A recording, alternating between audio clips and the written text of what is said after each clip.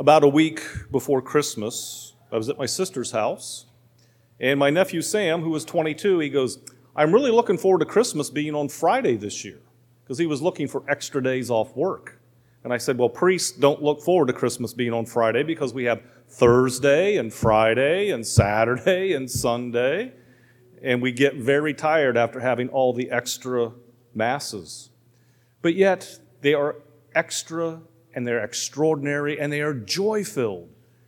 And I'm actually giving thanks to God that we have these celebrations one right after the other.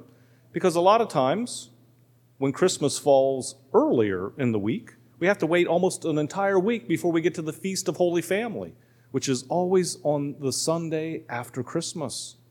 And today, we've had it Thursday and Friday and Saturday and Sunday, and everything is just one right after the other. And we hear all these wonderful readings from the gospel. And it's much easier to connect them in our minds because they are fresh in our memories.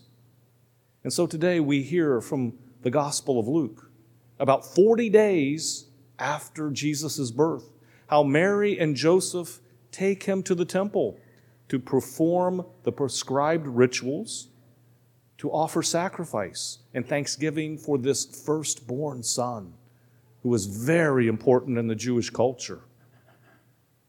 And so they come to the temple, and they hear from Simeon how Jesus is the long-awaited Messiah. They hear from this prophetess Anna, who has been living in the temple for dozens of years, and she also speaks of this child. And we hear how Mary and Joseph are amazed.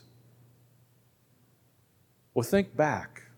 Think back to the week before Christmas when we hear from the Gospel of Luke of the angel Gabriel coming to Mary to announce to her that God has chosen her from her conception, her immaculate conception, to be the mother of the Messiah, to bring forth the long-awaited Savior for all humanity. She was amazed then that God had chosen her for this special honor, this special favor, that she had a plan in God's salvation. She had a part in God's plan of salvation.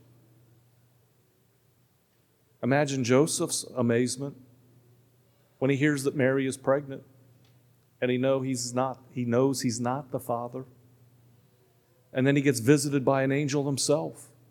And the angel announces to Joseph this plan of God's salvation, and that he is to trust Mary, that it is by the Holy Spirit that this child has been conceived in her. And this child is special. He is holy. He is begotten by the Holy Spirit and will be called Son of the Most High, the Son of the living God. And the angel tells Joseph, you are to name him Jesus, because he will save his people from their sins. Imagine Joseph's amazement that God chose him to play this big part in his plan of salvation. And then they go to Bethlehem to be enrolled in the census. And it is time for Mary to give birth. And she gives birth to Jesus in a stable with animals, not in some sterile environment.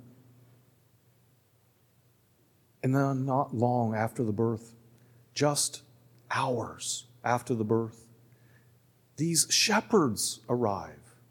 And they say how they had been visited by an angel who tells them that in the city of David, a Savior has been born for you, who is Christ the Lord.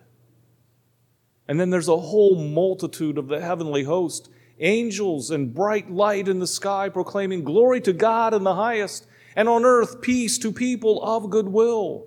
And these shepherds come to Mary, to Joseph, to Jesus, and they relate all that they have seen and all that they have heard because they believe. Imagine the amazement of Mary and Joseph to know that angels have proclaimed this birth to shepherds, to the most humble and lowest people of their society.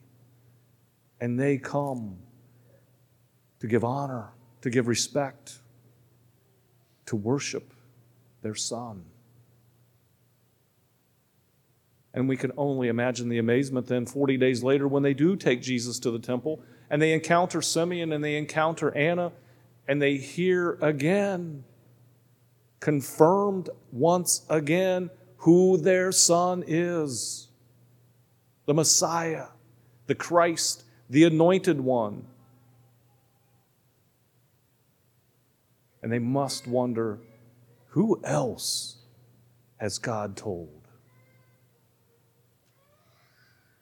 You know, it only takes a few people to start talking and get excited when things are going great, and to realize that for generations and thousands of years, from the very first time that Adam and Eve ate that forbidden fruit, that humanity was looking for this Savior, that God had promised He would redeem His people and save them from their sins. And now it has finally happened. Mary couldn't contain her joy. Joseph couldn't contain his joy. Neither could the shepherds, nor Simeon, nor Anna. But they had to tell about who this child Jesus was. And we also cannot contain our joy.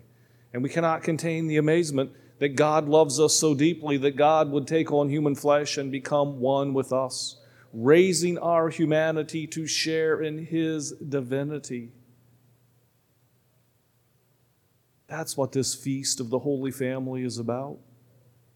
It is about God raising us to take our rightful place in God's plan of salvation, to work with Him, to minister with Him, to bring Jesus to our world, in our time, in our place, to the people that we interact with.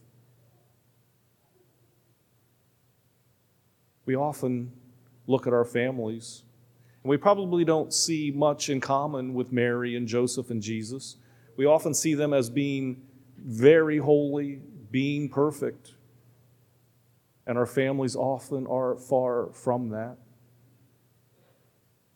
But by the grace of God and our choice, we can choose to be more like Mary. We can choose to be more like Joseph. We can choose to be more like Jesus. We can choose to be more like the shepherds and more like Simeon and more like Anna. We can choose to follow in the path of holiness. It is not beyond our grasp. For as the angel Gabriel told Mary, nothing is impossible for God.